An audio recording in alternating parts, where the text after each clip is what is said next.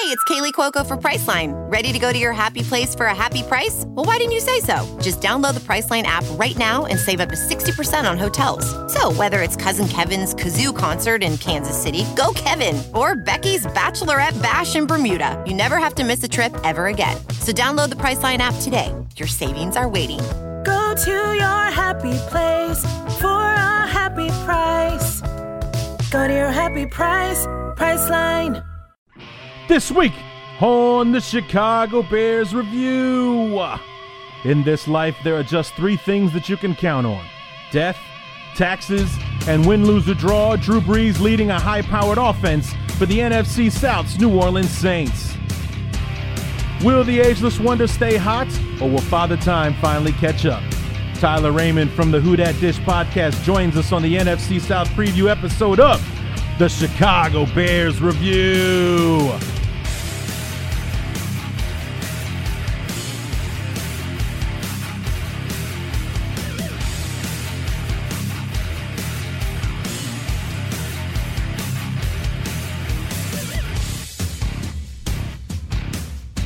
We are finally past the halfway mark of the 14 episodes that we will have once we're done previewing all of the opponents for our beloved Chicago Bears, including their own worst enemy, the Chicago Bears themselves. What's going on, everybody? Larry D back for the NFC South preview, part number 2 of the Chicago Bears Review. This time, the third place finisher from a year ago in the New Orleans Saints. We had the Panthers just a few days ago, and we'll have Tampa Bay coming up next with the Falcons closing things out in the NFC South. Tyler Raymond from the Who Dat Dish podcast going to be joining us here in a few minutes to discuss everything with the Saints 2016 and 2017 and beyond. And you know, we mentioned it before on how quickly Tyler and I were able to hook up when you know, I don't want to make it sound like he's like my concession prize or my consolation prize or anything like that. Ultimately, everything works out the way that it should. And granted, you know, because of my affiliation, if you will, as far as like most of the people that I have on the show were from the SB Nation site. You know that you guys know that I have strayed from SB Nation quite a few times since I started doing this, and because of the lack of communication from Canal Street Chronicles, not trying to muddy their name or anything like that, but they said they would have somebody on the show, and then when I asked for someone, they gave me nothing. So I had to go looking. I found Tyler Raymond, and things worked out the way that they were supposed to. So had a really great talk with him. You'll be hearing that in just a few moments. And, you know, the one thing about doing these shows and banging them out every 3, 4, 5 days or whatever it ends up being is that you don't really give yourself a lot of breathing room for news to pop up. So nothing really to report for the Bears. Just read a couple of articles, some like-minded Bear fans thinking like I do that they should be talking with Akeem Hicks about contract extension. He's only signed a 2-year deal, and he's already outplayed that deal. I mean, he was an absolute beast for the Bears up front last year. The only guy I think that started all 16 games on that defensive front, because Eddie Goldman sure as hell didn't do it, and neither did Mitch Unrein or anybody else that they put up there with them. So, you know, this is definitely a guy we want to reward and keep him around for a while. And, you know, I did read one that was one of those best off-season move, worst off-season move. And the one at the very top was the best off-season move that the Bears made was letting go of Jay Cutler. You guys know that I'm a mixed bag on that. I put Jay in the Lovey category, that I didn't necessarily want to see Jay go, but I just knew that it was time for somebody else to give it a try. So, you know, that's kind of where I fall in. Like, I wasn't exactly somebody screaming for Cutler to be thrown out the door, but, you know, I wasn't exactly going to, you know, keep him from leaving kind of thing. It probably is a better idea that you go kind of thing. So, but that was listed as the very first best off-season move that the Bears made. The other one was retooling the secondary, which I don't think any Bear fan who's watched any games that they played the last couple of years would disagree with there. I think that most of you would agree with me in that there's a lot more that they could have done especially in this particular offseason and this goddamn draft. But, I digress. This draft in particular, yes, it still bothers me. It does. And it's going to bother me until I see what happens with this class. And then it will either be, and I told you so, or, hey, look out. Hey, maybe Ryan Pace is a genius after all, kind of thing. So we'll have to wait and see on that. But, worst off-season moves, number one was letting Alshon Jeffrey go. And looking at the group, I guess, would be a delicate term of receivers that we have. We went from having one number one to settling for a group of 2s and 3s to be our wide receiving core. Victor Cruz was a 1 at one point, but injured his way out of that. We're playing on hopes and dreams with Victor Cruz. Marcus Wheaton was a guy that it was looking for his opportunity that he wasn't going to get in Pittsburgh, so he came to Chicago to try to get a chance. So we definitely got guys that are hungry in that group, but letting Alshon Jeffrey go was a mistake for sure. So one that I don't necessarily think is going to seal the Bears' fate by any means, but as far as that was the most talented guy that we had on the field last year, aside from maybe Jordan Howard last year. But, there are going to be times where we're going to miss that guy for sure. So that was the only other one that I can remember at this point. But like I said, I'm just milking it at this point because, like I said, we just put out a show 4 days ago. So the last show that I did, I really was scrounging for news there. So how about some questions? Maybe you guys could send me questions, while we're waiting for something to happen in this absolute dead period of the season. How about you guys send me some questions? Send them to me on Twitter at ShyBearsReview. Email me, ChicagoBearsReview@yahoo.com, or hit up the Facebook page at Chicago Bears Review. Just search Chicago Bears Review on Facebook, and you'll be able to find it. How about some questions for the show instead of me trying to do some our new president's favorite term, fake news, trying to make it up as I go kind of thing, just so I can pad the runtime of the show a little bit. How about you throw me some questions and we'll spark a conversation that way? That sounds good to me. So anyway, we got Tyler Raymond coming on. Found him with the Who Dat Dish podcast from fansided.com. We've had a few friends from that site join us on the show before. Chris Schultz from the Schwartz, I should say, from G-Man HQ was on Fansided. That was last season. We had him on the show, and a couple of others that were able to, Sequoia Sims for the 49ers last year was from Fansided. So, we've got some friends from that website. So, worked out really well that Tyler was the one that ended up being on the show. And, what do you say we go ahead and dive into it, and join myself and Tyler Raymond in previewing the 2017 New Orleans Saints.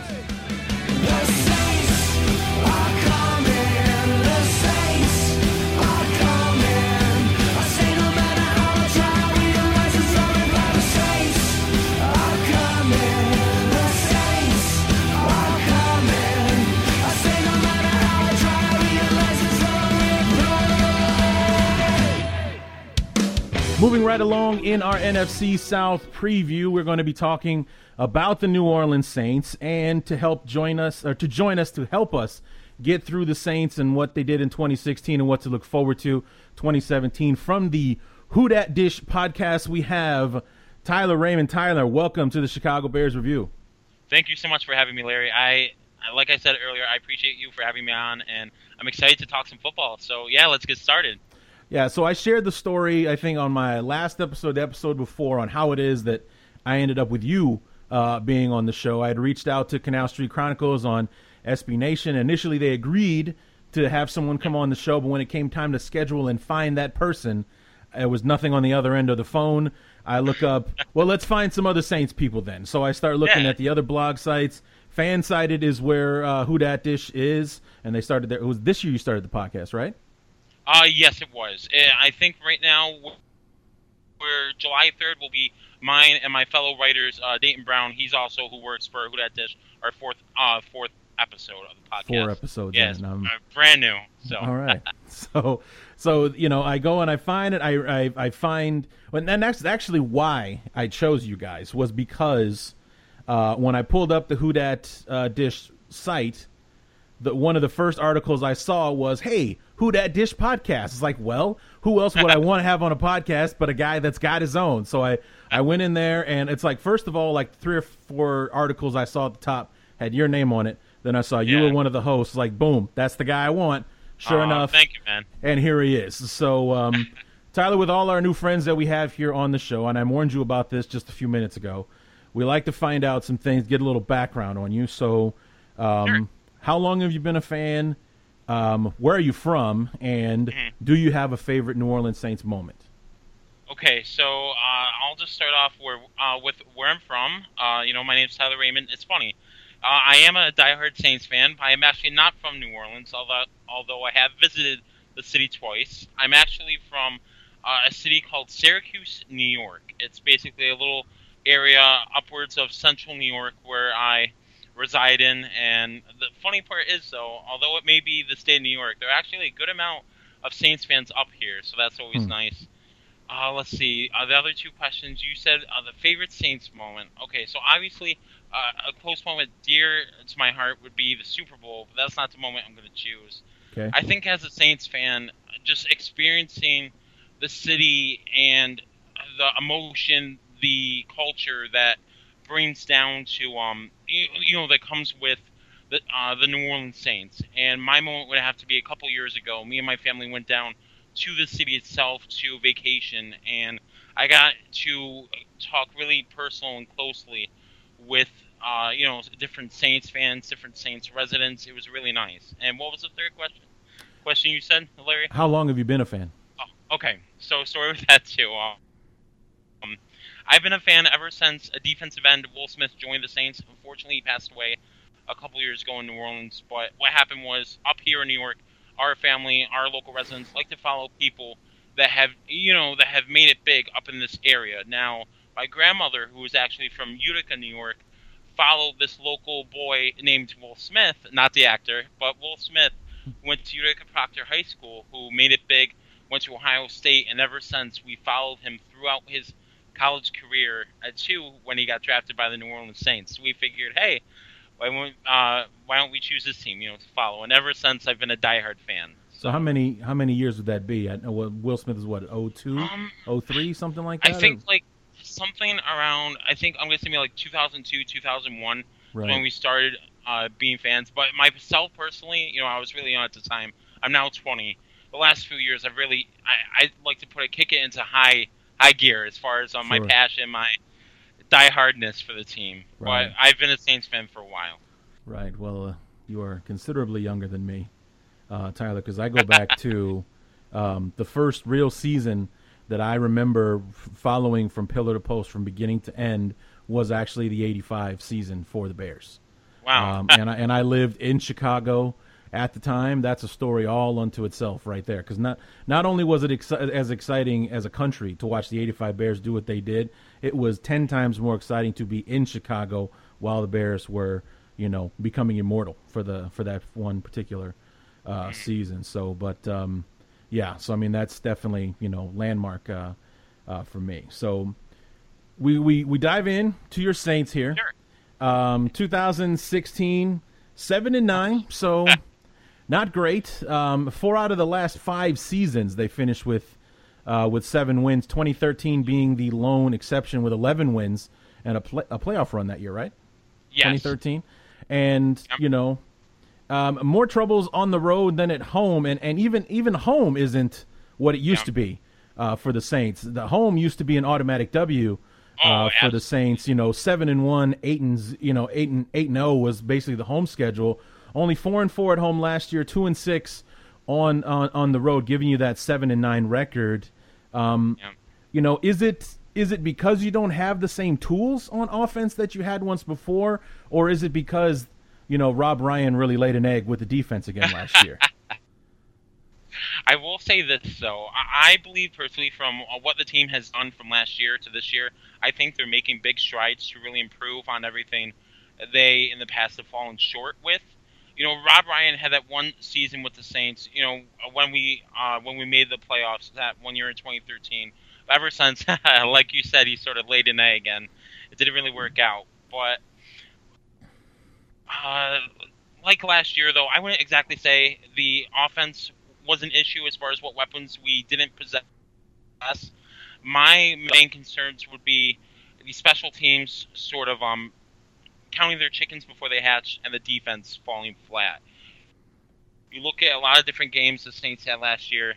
A lot of the issues were the special teams not really coming into play, or the defense giving up late leads, or the defense giving up last possession drives that the opposing team would score on. But as unfortunate as it was last year, though, I would hope that the Saints are in a position right now where they can improve from their mistakes that happened last year. Well, looking at the wins and losses, the scores more specifically, basically the Saints were in a position, from what I remember from about last season and just looking at the scores here, they're one of those teams, and I know, and it sounds silly to say this, but it's the object of the game.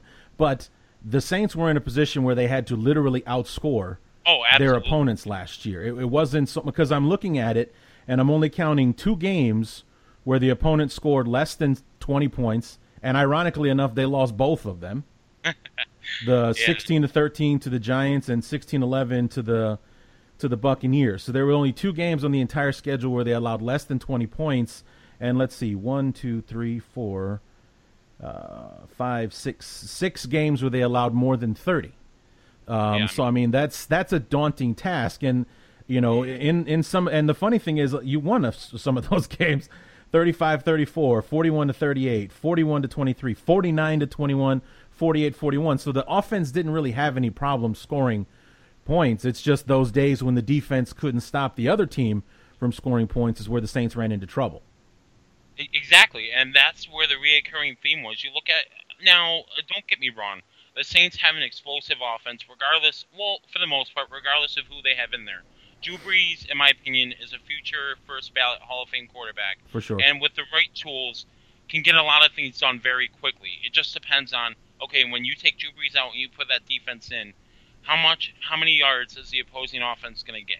How many touchdowns is the opposing offense going to score that you have to say, okay, Drew, let's get you back in? And, it's a back and forth with the Saints. Unfortunately, he can't keep up. Drew Brees right now, I believe 38 or 39, and his best days are behind him. And if the Saints want to continue to be what they once were, they're going to have to improve their defense, But it's unfortunate when you look at, we're sort of wasting his career. When you look at what we're doing and then what we're giving up, it's almost comical when you think about it.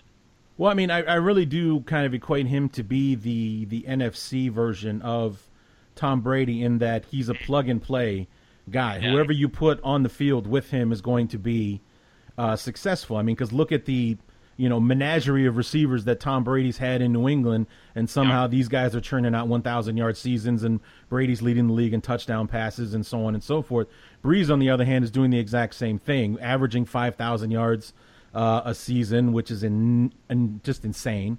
And, the Saints having no problems scoring points. But like you said, last year was a wasted season because, Brees and company were lighting up the scoreboard, but the defense wasn't holding up its end, giving up these late leads. Like week 1 in particular against the Raiders. I remember listening to that game on the radio, like on my way back home from the first Bear game of the season, and listening to how it all went down there at the end, and the 2-point conversion and everything with the Raiders being able to pull that one out. Unfortunately, it was the beginning of an 0-3 start for the Saints last year. Yeah, it was. And you look at the funny part is we look at the next game after that. Little subtle things that happened that screwed the Saints over, in my opinion. And it didn't even have to be the defense. Obviously, you look at the Raiders. The Saints could have won that game if the defense, put its foot down. You look at the Giants, who the Saints ended up playing week 2. That was a very I mean, although the offense didn't play very good at that game, the defense at points had times where they could put their foot down and stop the Giants. Or very yet when the special teams we had a rookie kicker last year, Larry, and it was Will Lutz, who we signed from Baltimore. And although he's coming into his own now, a lot of the Saints' issues last year were fortunately him needing to work on his trajectory. You look at, for example, the Giants game that I mentioned, or even the Broncos game, just the trajectory wasn't good enough. But like I said, though, the Saints always seem to get it done on one side of the field, which is the offense. But when it comes to everything else, that isn't exactly guaranteed, But so who's in charge of the defense now? I know Rob Ryan is gone. He was actually gone last year. Who's running the defense now? Right now, it's going to be Dennis Allen. And the thing is, with the New Orleans Saints, they actually signed a bunch of different play callers too. Let me just quickly pull that up. But basically, I don't know if I'm trying to remember if Mike Nolan played coach with the Bears. I don't believe so. No. But the Saints brought in a bunch of different coaches to help, because what they did was they basically said, look, if we want anything to change, we're going to have to almost retool our entire coaching staff. And Dennis Allen was previously with the Saints the year they had Rob Ryan. Dennis Allen was actually below him, but they moved Dennis Allen up to defensive coordinator and cut everybody else. They cut a bunch of guys on special teams. They cut every single coach that wasn't Dennis Allen on the defense. And let me just pull it up for you really quick. But they have now, as a secondary coach, I believe, is Aaron Glenn. He was formerly with the New Orleans Saints a long time ago. As a cornerback, they have Mike Nolan as the linebacker coach. They have Ryan Nielsen, who I believe was a coach for college, who now coaches the defensive line. So it's going to be a bit of adjustment, getting all the new coaches situated, learning the players, learning the schemes. But as long as it's not Rob Ryan, I believe it's an upgrade right now. And Dennis Allen is actually trying to implement a different scheme compared to what Rob Ryan has used in the past. It's a 4-2-5. The Saints really take advantage of their secondary players. Now, I'll just quickly go into it. The Saints this year did a lot with their secondary. They brought in a bunch of different guys to re-help, to give a lot better depth purposes to our secondary. Because last year, obviously, when offenses were laying it up, our defense didn't exactly have an answer to that. So, but yeah, a defense. As far as defense goes, Dennis Allen is our main man now, and he's getting things done, hopefully, for the Saints. So to move into free agency after you let Rob Ryan go, you sign.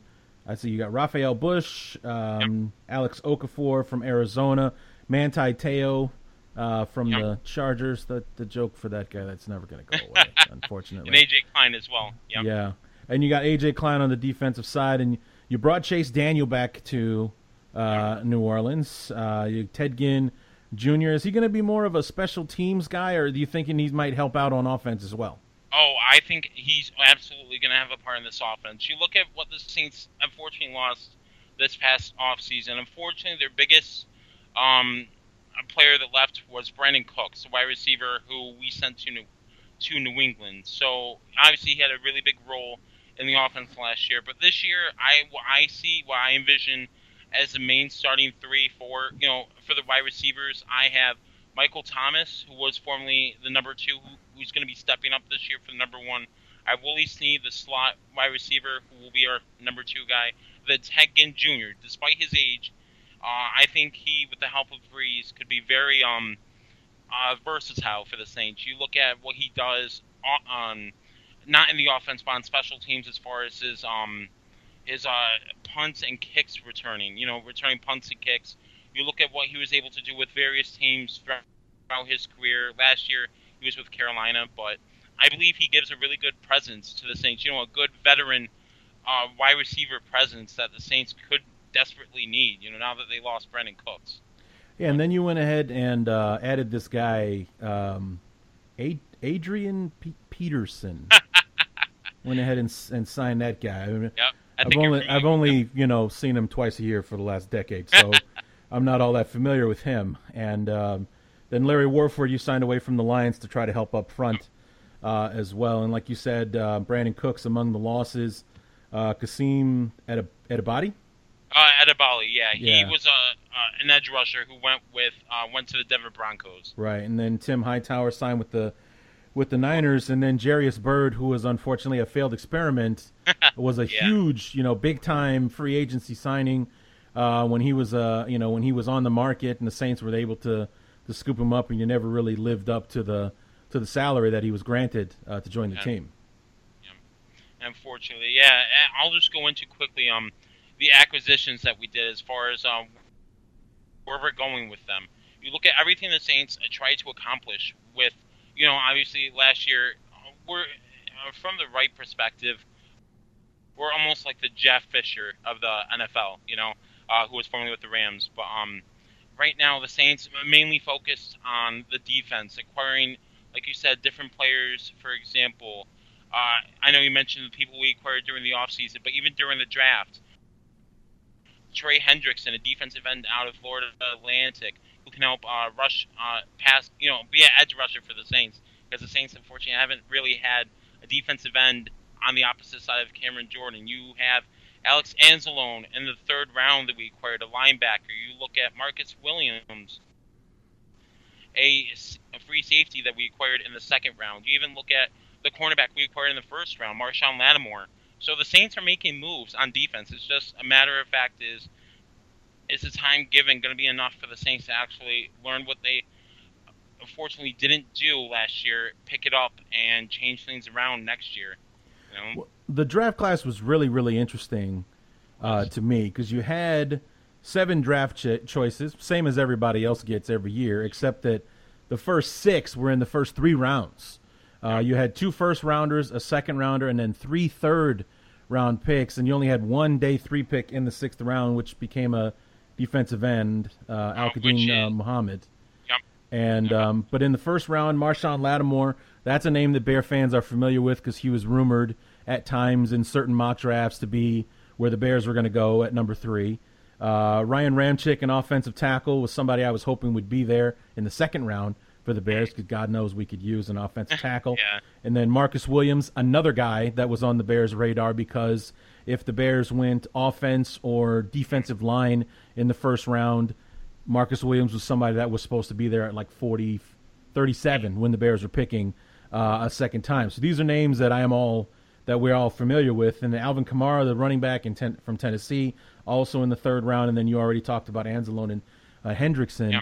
This is a draft class that is going to make or break the future of the team. Because when you're drafting in the first and second and third round, these are guys that are supposed to be key contributors in a very short period of time. If not right away, then definitely year 2. And you've got 6 guys from this class alone in that 1 to 3, first to third round area. I think you're probably looking at like 4 starters that you want to get out of this group of people that are contributing this year. Yeah.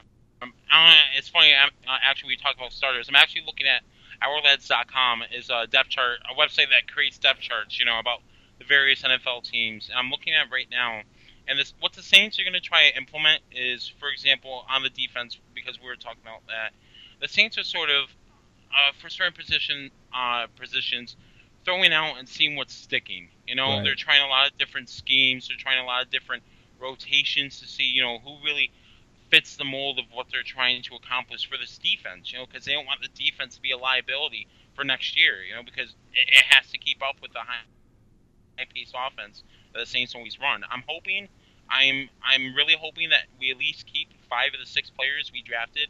If I could see one player not making it, possibly it'd probably be Al-Qadim Muhammad because of the defensive line depth that we have. But I'm hoping players like Trey Hendrickson could maybe fill in with Alex Okafor at a rotational defensive end position. You look at Alex Anzalone could maybe take either one of the outside linebacker positions the Saints need someone to fill in for. You look at Marshawn Lattimore, who was actually projected, like you said, near the top of the draft, who fell down to us. I'm hoping if he picks everything up, he could help compete with P.J. Williams and Delvin Breaux on the outside, for cornerbacks. Even Marcus Williams, who is a really good free safety, who could play a 15, 20 yards deep and could help make plays on that end. So it just, like I've been reinforcing, the Saints drafted pretty well. It's a matter of time. What are they going to do with those players, and how big of an impact they make for us next year? Fun. So here's a question for you. Sure. You know, you guys murdered in the draft this year. I mean, you got those 6 picks in the first 6 picks in the top 103. So you got 5 players in the top.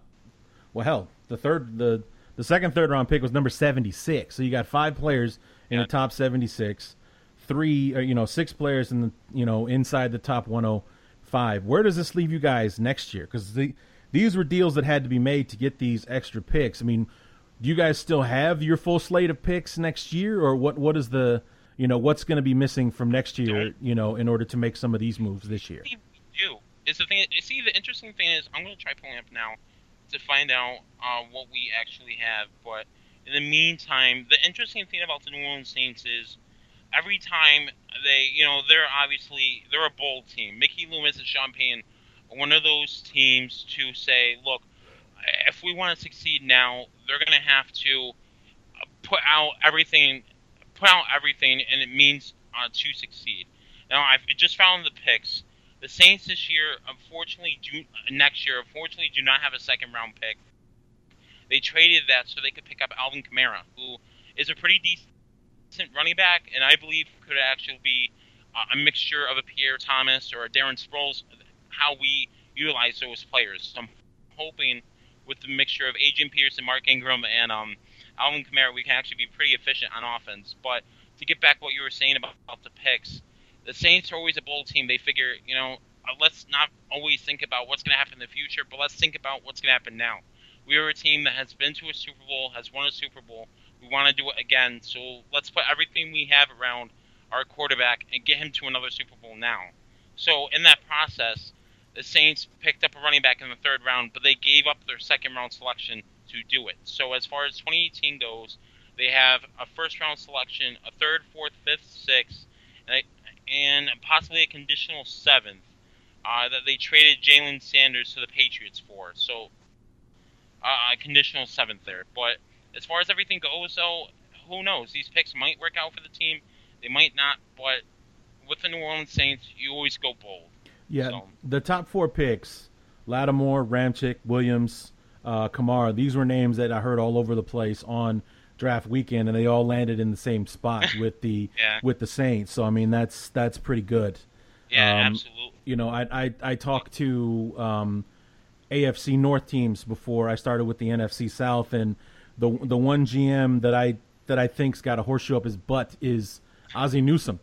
That guy, is one of the most patient people in the league, and people always, great players always fall to him in the draft, or things happen to him like the Elmas Dumervil thing where a missed fax or whatever frees him up from Denver, and there he is to be taken by the Ravens and so on.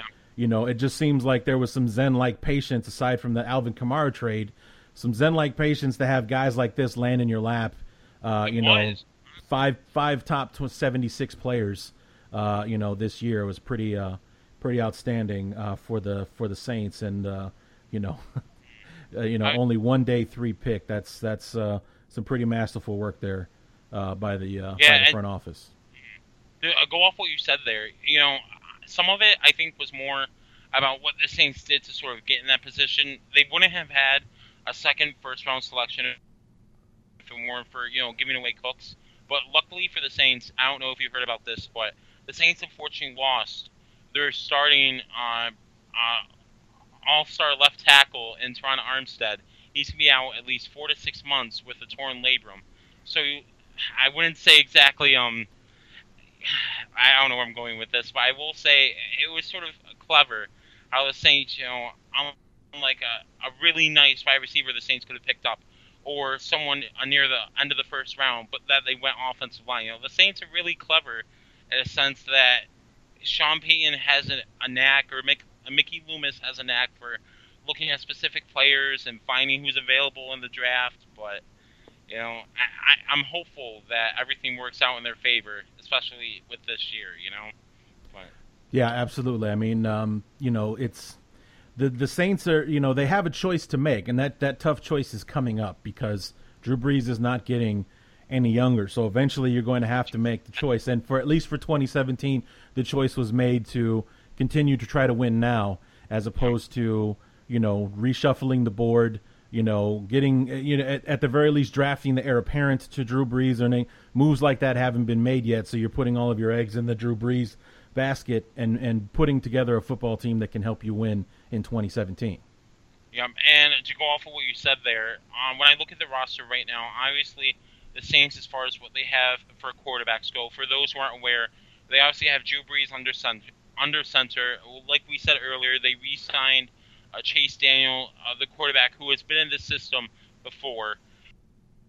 And the two quarterbacks at the very bottom, they're not exactly the guaranteed, heir apparent to the Drew Brees throne, but Ryan Nassib, a former Giants quarterback, former Syracuse quarterback, which is actually interesting. I live near Syracuse, but and Garrett Grayson, who hasn't exactly panned out for the team, but I'm really interested, actually, when you think about it, the quarterbacks that are coming up in this year's draft. I've been keeping a close eye on those, but as far as the Saints go right now, they're in win now mode. Let's just hope it pays off for them. Right. Yeah. I mean, and you're in one of the goofier divisions in football Yep. where somebody new wins the division every single year, or seemingly they do. Anyway, I know the Panthers won it a few years in a row there, but when that league started, when they did the realignment back in 2002, it was somebody went worst to first like every year for like the first 6 or 7 years of that league, and then there's always been. I mean, I don't think it was until the Panthers finally did it that there was a repeat champion in that division. So I mean, that had to be great as far as morale and everything going in. Like, well, maybe we were in third place last year, but nobody wins this thing every year, so everybody's got a shot. And this is the with the Panthers kind of falling off, last season, and the Buccaneers are making a run. The Falcons did, but at the same time, the Falcons also have the Super Bowl loser jinx hanging over their head this season. So once again, can the Panthers, reclaim? Will the Buccaneers make that step, or will the Saints be the one to come out of there if the Falcons can't defend the crown? So it really is kind of an exciting time this year in that division to see what's going to happen. It is interesting. When you look at the last 2 years, both teams from the NFC South have made the Super Bowl. Right. So it's a competitive league, competitive division in the NFC South. It's just a matter of who takes that first step and who reclaims the division. But a lot of teams right now, as far as the division goes, are claiming the Buccaneers have it simply because of the moves they made. But I believe, that it might be a little biased because I'm a Saints fan. But if the Saints can pull all the strings together, and if they can get all the pieces working, despite their injuries over the offseason, I believe they could contend possibly for a wild card. I wouldn't exactly go as far as to say the division is theirs because they haven't proved it yet. Right. So it's not even the preseason, and as far as it goes, I'm only looking at what I've seen from minicamp, players going against each other with no pads on, and looking at the roster on a sheet of paper. So, but as far as it goes, though, I'm excited to see what happens, though, for all 4 teams in the NFC South for next year, especially the Saints. But. Well, I mean, it's one of the reasons that you can never quite count anyone in that division out. No. I mean, and then when you can go team by team and give reasons as to why. When it comes to the Saints, Drew Brees is obviously the number one reason.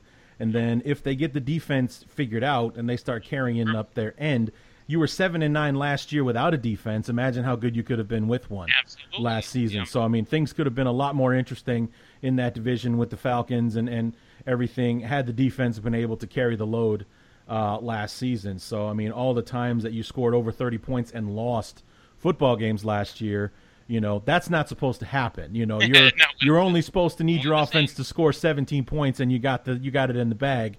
You're not supposed to be giving up double and then expect your offense to bail you out. You want to know an interesting stat to go along with that? There have only been 2 teams in the history of the NFL to have a 5,000-yard passer. I think it was 2,000-yard receivers and 1,000-yard running back. The Denver Broncos a few years ago when they saw Peyton Manning, I believe that year they made the Super Bowl. and last year with the New Orleans Saints. But unfortunately, if you don't have a defense, you could have double those stats, and it still probably wouldn't get you very far. Right. So, I mean, for the most part, Breeze has been an ageless wonder. I followed his career very closely for about 4 to 5 years because I was in a keeper league, and he was my quarterback that whole time. Oh, really? Yeah, so aside from, costing me some points because for every 3 touchdowns he would throw 2 interceptions kind of thing, he always kept me in the black as far as winning and losing games in my fantasy league way back when. So looking ahead to 2017, we look at the schedule, and right off the bat, it's going to be an interesting story because it's on Monday Night Football for starters, and Adrian Peterson is returning to Minnesota in his first game in a New Orleans Saints uniform. I can't believe it either. When the season first, when the schedule first came out, and everyone was speculating, that day when one opponent would be revealed during this week, one opponent would be revealed that week. We didn't exactly get the first week, and all of us Saints fans, especially the writers here, were wondering who is that first opponent going to be. How are the Saints going to set themselves off for their season? The interesting thing about the New Orleans Saints is, if you look back at some of their seasons, the losing seasons in particular against the winning ones, and you look at how many, I'm going to say, of the first 4 games, what their record was, it really determines how they do for the rest of the season. The Saints are really prone to always having, during, I would say, like a relapse or anything in regards to that, but almost like a point where they come back, where they make things interesting. But it's always the beginning of the season that you sort of get a determination, of how the Saints are going to be that season by the first 4 games.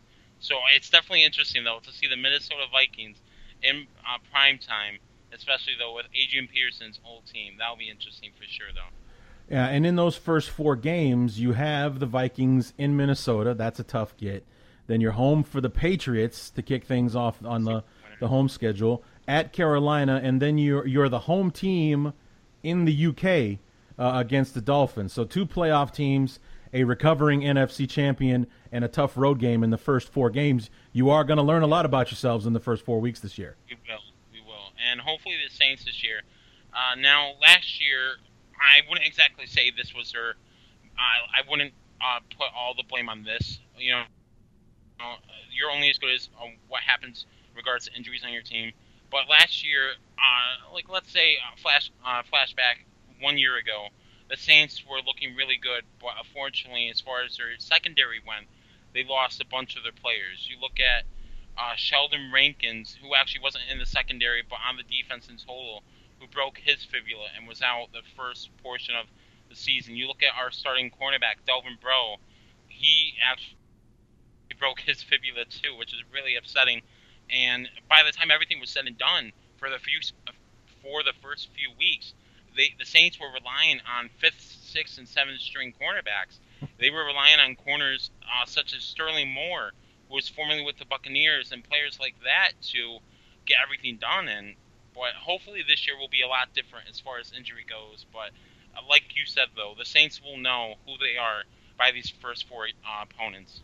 Yeah, as far as 5th, 6th, and 7th string guys, you're preaching to the choir, because that's what the Bears were having to do with our wide receiving core, especially last year. But our secondary did experience some issues like that. First of all, being the weak link on the defense, and then going through injuries and so on. So I definitely know. And our wide receiving core cost us a couple of football games last year. I mean, it wouldn't have made much of the difference, with us finishing 3-13 and everything. But that late push at the end of the season kind of sets the tone for the year to come, and they definitely let us down. That's for sure. I mean, and these were guys that were special teamers at best, but they're that's our X and our Z out there, playing on first play, first quarter. These are guys that are starting when they should be on the bench drinking Gatorade and watching the game, as opposed to being our primaries on the field. So that was your secondary last year. I definitely feel for you there. So yeah, it wasn't fun. Yeah, second year in a row there, a Week 5 bye. Are you a fan of that? Is that something that the Saints requested? I know they got it because they're going to the UK Week 4, and they usually get a bye week after that. But this is the second year in a row you've got a Week 5 bye. One of the first teams that's going to get a week off. I think personally, from watching the Saints for so many years, from what I've noticed, I believe the team is better when they have a bye week later, and contrary to actually having one earlier.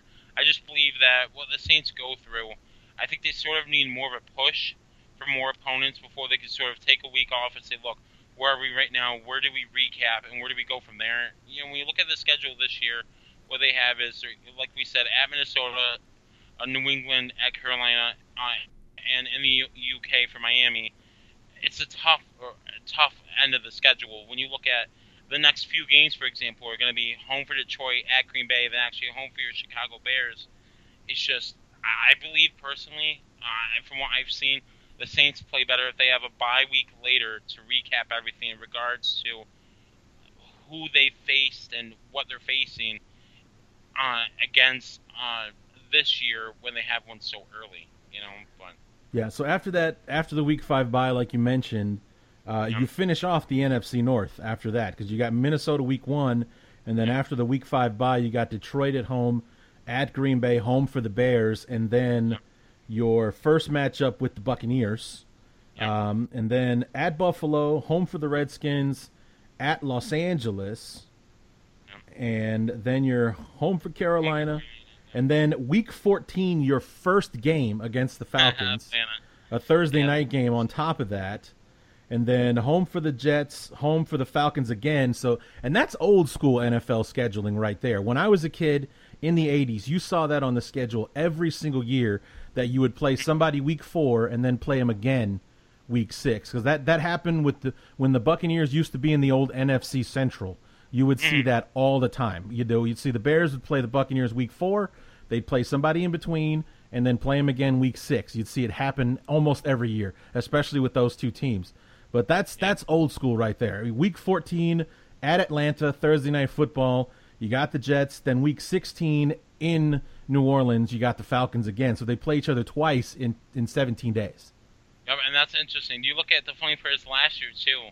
It wasn't the Falcons, but Week 14, Week 16, the Saints played the Buccaneers at Buccaneers Week 14, and then in between they had at Cardinals, and then they were home for the Buccaneers. So it's really interesting, but the Saints seemingly always, it feels like year after year, near that bottom end of the schedule, they have opponents so close to each other, division opponents. But sometimes I feel like the NFL is just using a template and plugging things into it, because the Bears for the last 3 out of 4 years have had the same bye week. Week 9, really? right in the middle, week number 9, and then everything else goes in between. And the Bears have also had a habit of one half of their schedule follows one pattern, the second half of their schedule follows another. Like last year and this year, it was home, away, home, away, home, away for the first 8 weeks, bye week, and then it got bunched up at the bottom. 2 home games, 2 road games, 2 home games, 2 road games to finish things off. And then, like last year, first 4 games, week 5 bye, and then following, and then same thing this year.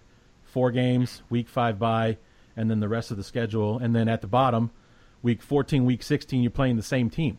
So, it kind of feels like the NFL is getting lazy on us and pulling, template will just, erase this and put new teams in here, and that's this year's schedule. Yeah, I hear you there. And then finally, to finish off 2017 on the last day of the year 2017, December 31st at Tampa Bay to finish out the year. So you got the NFC North and the AFC East as your divisional opponents this year. And, so go ahead. I was going to say, fun fact, I never told you this, Larry, but I'm actually going with my dad to the Buffalo game, so I'll have an article about that eventually, to preview that, and eventually when the game comes to recap. But when I look at the schedule, what I see is, something that will test the Saints really early, and something that will really, I'm going to say week 8, you'll know what this team is made of. The Saints will have already played, like we said, playoff teams. The Super Bowl defending champions, they're going to be having primetime games. the Saints will know what they're made of and what they need to work on, hopefully by that bye week, but if not, by halfway through the schedule, is what I'm thinking. So you mentioned Armstead before. Yep.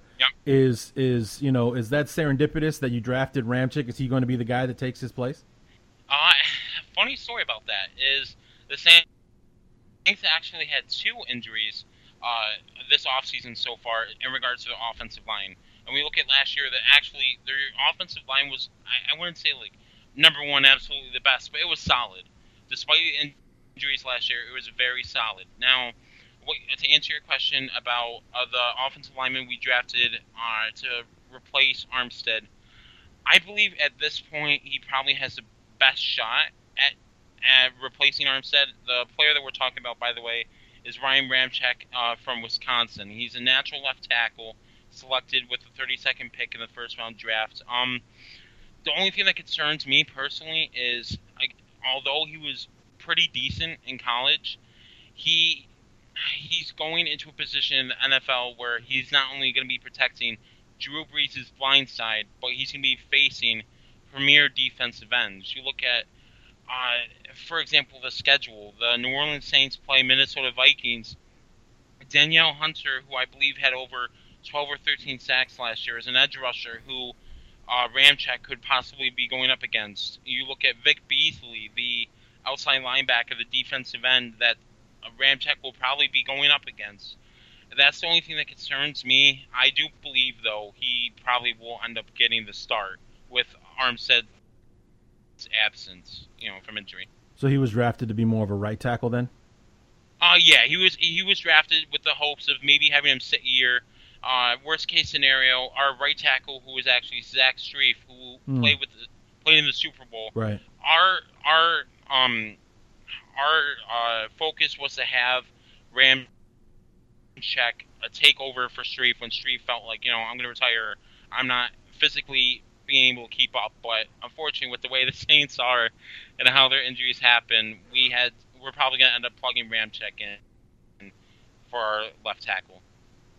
So back to the schedule. Was there anything in particular that you were a fan of when you saw the schedule, or aside from the fact that they were coming to you in your neck of the woods in Buffalo, was there anything else that were like, oh, that's great, we get to play here, or this is a good time for this game to be taking place, and so on? Actually, a couple things. The first thing what I like about the Saints is the Saints in years past have actually struggled when you look at multiple games, like how you mentioned earlier with the Bears, how sometimes things get really jumbled.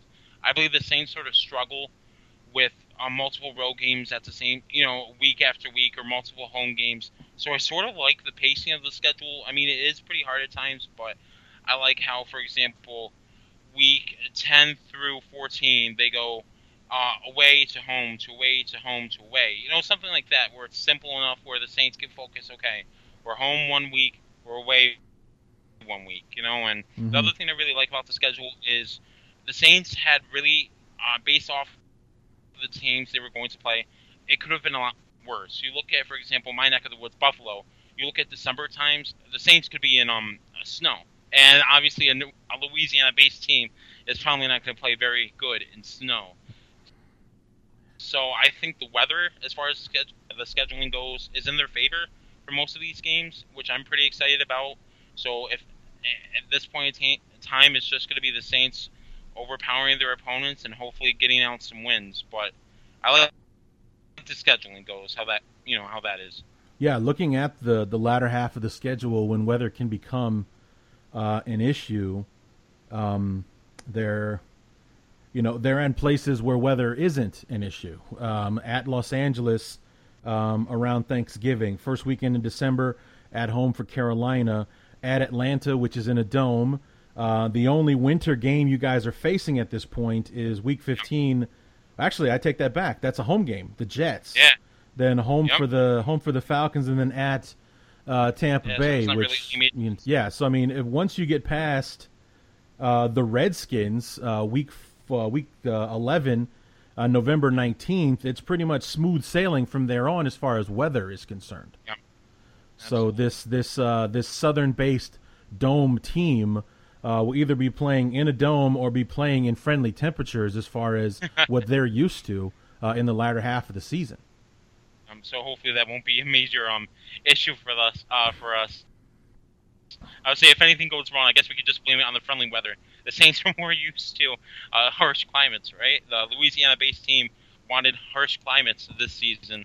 Well, so I mean, the weather in New Orleans is pretty awful. I mean, I think that's the footsteps of hell is New Orleans, just because of the heat and the humidity down there is just awful. All that swamp around there just makes it terrible this time of year. But it's I've always liked the Saints. When I was a kid, the Pat Swilling era on defense, and when the Saints finally got themselves into the playoffs after being the butt of the joke of the NFL for so many years, and those guys with Swilling and Ricky Jackson, and being able to with what's his name, playoffs guy, Mora. The coach who first got into the playoffs. Yep. Yeah, got him into the playoffs, the Bobby Hebert days and everything, and then the late '80s and early '90s. I remember watching those teams and everything, and then after Katrina, and then that first Monday night game after Katrina with the block punt and Steve the place, just damn near exploded when that happened. I was actually watching that game when it happened. That was in '06, and unfortunately the Saints came up one game short of the final goal that year, thanks to my beloved Chicago Bears. But that probably not a fun day for you, but I sure as hell enjoyed it. Because I didn't enjoy what happened 2 weeks later in the Super Bowl against Indianapolis. That's for sure. Yeah. But I've always liked the Saints, and you've always, as a fan of the league in general, to watch players like Drew Brees and to follow his story. I mean, what happened and how he ended up in New Orleans. Basically he was pushed out of San Diego. His last game with the Chargers, he destroys his shoulder, and goes on the free agency market, and probably should have ended up in Miami as far as the future of the franchises, comparing the two side by side. But instead, Miami decides they want Dante Culpepper. Genius move. And Sean Payton talks Drew Brees into coming to New Orleans instead of drafting a Vince Young or a Matt Leinart out of college in the draft that year. And instead they go ahead and they get Reggie Bush when he falls into their lap. And the next thing you know, the Saints are in the NFC Championship game and at the top of the NFC South, if not close to it, for quite a while because of the moves that were made in that particular offseason. Yep, absolutely. And you look at, the funny part is I read Drew Brees' book a long time ago that he wrote, about the specific situation with Miami. And the thing is, they really wanted him too. And it was close to being done, but when he went in for that medical, they wouldn't end up touching him with a 10-foot pole. Just to give a concept about, where they were with him. And then, when they brought in Sean Payton and at the time, no one really thought, well, the Saints could be Super Bowl winners at that time, but they slowly started getting pieces together, and it was an amazing memory, just to know that Drew Brees could be validated with a Super Bowl reign, and I'm really hoping they can get back there again, but they've got a long ways to go, that's for sure. Well, for Drew Brees' sake, I hope that does happen. He's a guy that deserves to be back on that stage one more time. I mean, he was MVP of the one time that he got to go, and even though everyone remembers that, it was Tracy Porter that helped seal that game, it was Drew Brees that won it for him. So, that was an amazing Super Bowl. I didn't see it coming. I thought the Colts were going to win that thing, but it turned out not to be the case in that one. And Drew Brees was masterful in that game, and then Tracy Porter put the nail in the coffin for him. So, but I mean, all the excellence, despite the cast of characters that he's played with over the years and the 5,000-yard seasons that he keeps racking up, despite who he's throwing the football to, this is a guy that you root for to see get back to the big stage. Yeah, absolutely. I really hope he does. You know, he's a noble guy, and he doesn't ask for much. You know, he doesn't ask for the best players in the world. You know, look at what they had when they won the Super Bowl. They had Marcus Colston, as I believe, who was either a seventh-round draft pick or was an undrafted receiver. Marquez Colston. I remember this, actually. There were only 4 players in the draft taken after him. Like, Really? there were like 256 players taken. He was 252. So Really? Yeah. there were literally, like, he was, you know, a few steps away from being Mr. Irrelevant, and yet he was like Rookie of the Year candidate that year because of what he did in 06. I mean, talk about, hitting the jackpot. You sign Drew Brees, you draft Reggie Bush, the defense shows up for you, and you happen to hit on a late 7th-round pick in Marquez Colston. So, I mean, that really was an amazing season for the, for the Saints. You look at any other team though, with those players by rights. When you look at all the math, you have a quarterback who was coming off an injury, a coach getting his own new team. You know, all these almost like ragamuffin kind of players, so to speak. I wouldn't call them that any other day, but you know, just to get the perspective, by rights, you think what they've gone through, they wouldn't be able to reach those heights, but just the adversity they came over and what they were able to accomplish together. Even what you said with the defense, Will Smith back then when he was alive was doing things for them, and it was amazing, you know. And I hope Saints fans can experience that again before Drew Brees retires. Yeah, it was a great story, for sure. You know, if it you know, I had a personal stake in 06 because that's the year the Bears made it into the Super Bowl that year. But I was afraid of the Saints going into the NFC Championship game. I knew that I was backing a good football team, but that offense could do anything. So I mean, it was just one bad afternoon by my defense, and we're watching the Super Bowl instead of playing in it. So I wasn't one of those Bear fans going around, you know, betting my house on the game or anything. It's like, you know what, Breeze and those guys, they're super dangerous, you know, so I'm not, you know, I think the Bears will win, but I wouldn't bet my life on it, not by a long shot. So, Absolutely. You know, and thankfully it ended up working out for the Bears. Yeah. So, but, you know, and then obviously it was not all for nothing. The Saints did find their way back and were able to close out the deal in 2009. So, you know, it all worked out. But I would like to see Breeze get back one more time before he hangs it up. So and that's probably going to happen sooner rather than later. Hopefully. At this point. So, but you know, Tyler, it was great having you on. I appreciate you to coming on. And what we like to do is have everybody back the week of the game. So this year it's week number 8, just before my Bears go on to bye. Week 9, and so by that time you guys will have 6-7 games under your belt, and we'll have you back on, and we'll compare notes, see what your team's been up to, and see what we can look forward to in that matchup that will be in the Superdome this time around. So that's absolutely. Thank you for having me. Not a problem, man. It was my pleasure. Where can we find the show? Where can we find you online? Sure. Okay, so, well, first off, for those of you who haven't been listening, obviously everyone's listening, hopefully. My name's Tyler Raymond. I'm a writer for the New Orleans Saints-themed Who Dat Dish, which is a part of FanSided. You can find my work at whodatdish.com. If you want to look for mine specifically, it's whodatdish.com/author/T-Raymond. You can follow me on Twitter to keep up with my latest articles that I post there at Raymond Tyler M. And as far as my podcast goes, I host a podcast weekly with a fellow writer of mine. His name's Dayton Brown. We do it every Monday around 6 p.m. Eastern Standard Time. You can follow that to keep up for the latest updates on Twitter at the WDD Podcast. So, all right. Thank you so much for having me, Larry. I appreciate it. Not a problem. And we will see you again in October when the Bears and the Saints butt heads.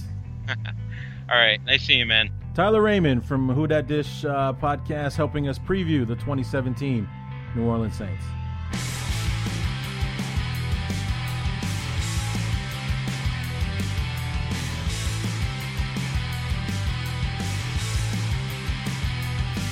I want to thank Tyler Raymond for coming on the show, helping us out with the 2017 New Orleans Saints, and look forward to having him back on at the end of October when the Bears travel down to the Superdome to take on the Saints. Week number 8 before the week number 9 bye. So, had a great conversation with him. Looking forward to, to what the season holds for the Saints. Like I mentioned during the show, the NFC South is one of those wacky divisions where, aside from when the Panthers won it a few years in a row there, it's anybody's division pretty much every single year. I mean, the team that finished in last place can finish in first. And like we saw last year, we talked about it last time with Brian Beversluis about the Panthers, was they went from first to worst, top of the heap in the NFC, in the Super Bowl, to being dead last in that division last year. So stranger things have happened in the NFC South, and it's definitely, poised to happen again.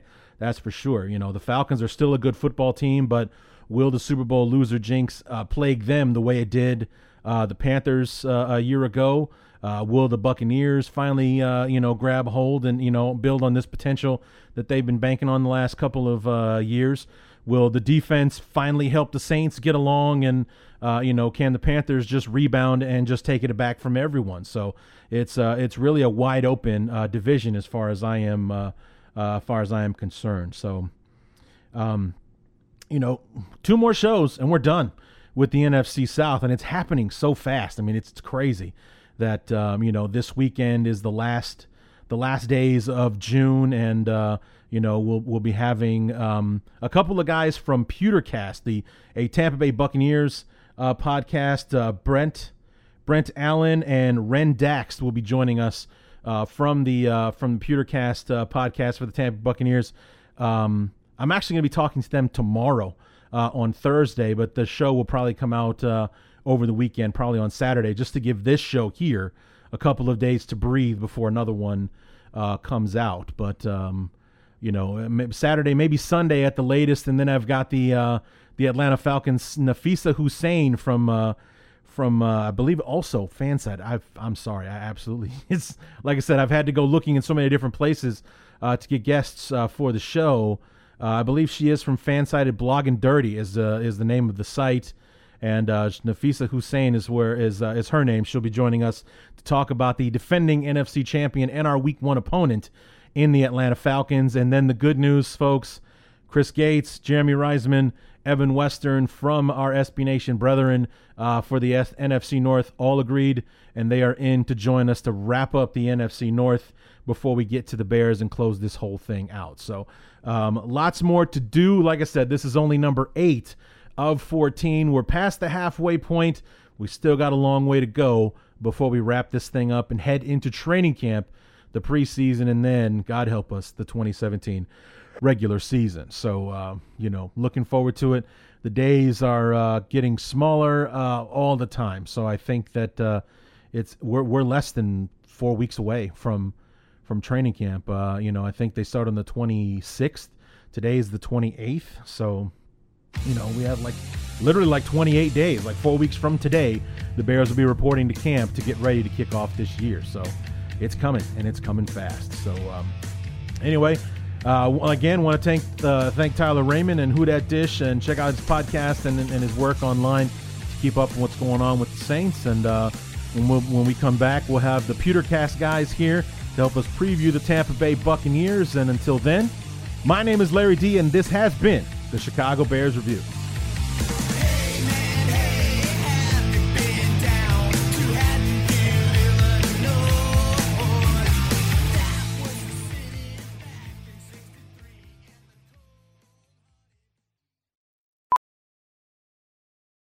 Ophthalmologist Dr. Strauss has seen firsthand how the metaverse is helping surgeons practice the procedures to treat cataracts.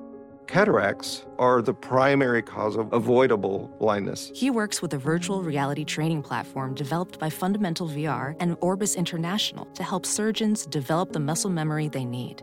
The result? More confident, capable surgeons. And even more importantly, patients who can see. Explore more stories like Dr. Strauss's at meta.com/metaverseimpact. As you write your life story, you're far from finished. Are you looking to close the book on your job? Maybe turn a page in your career? Be continued at the Georgetown University School of Continuing Studies.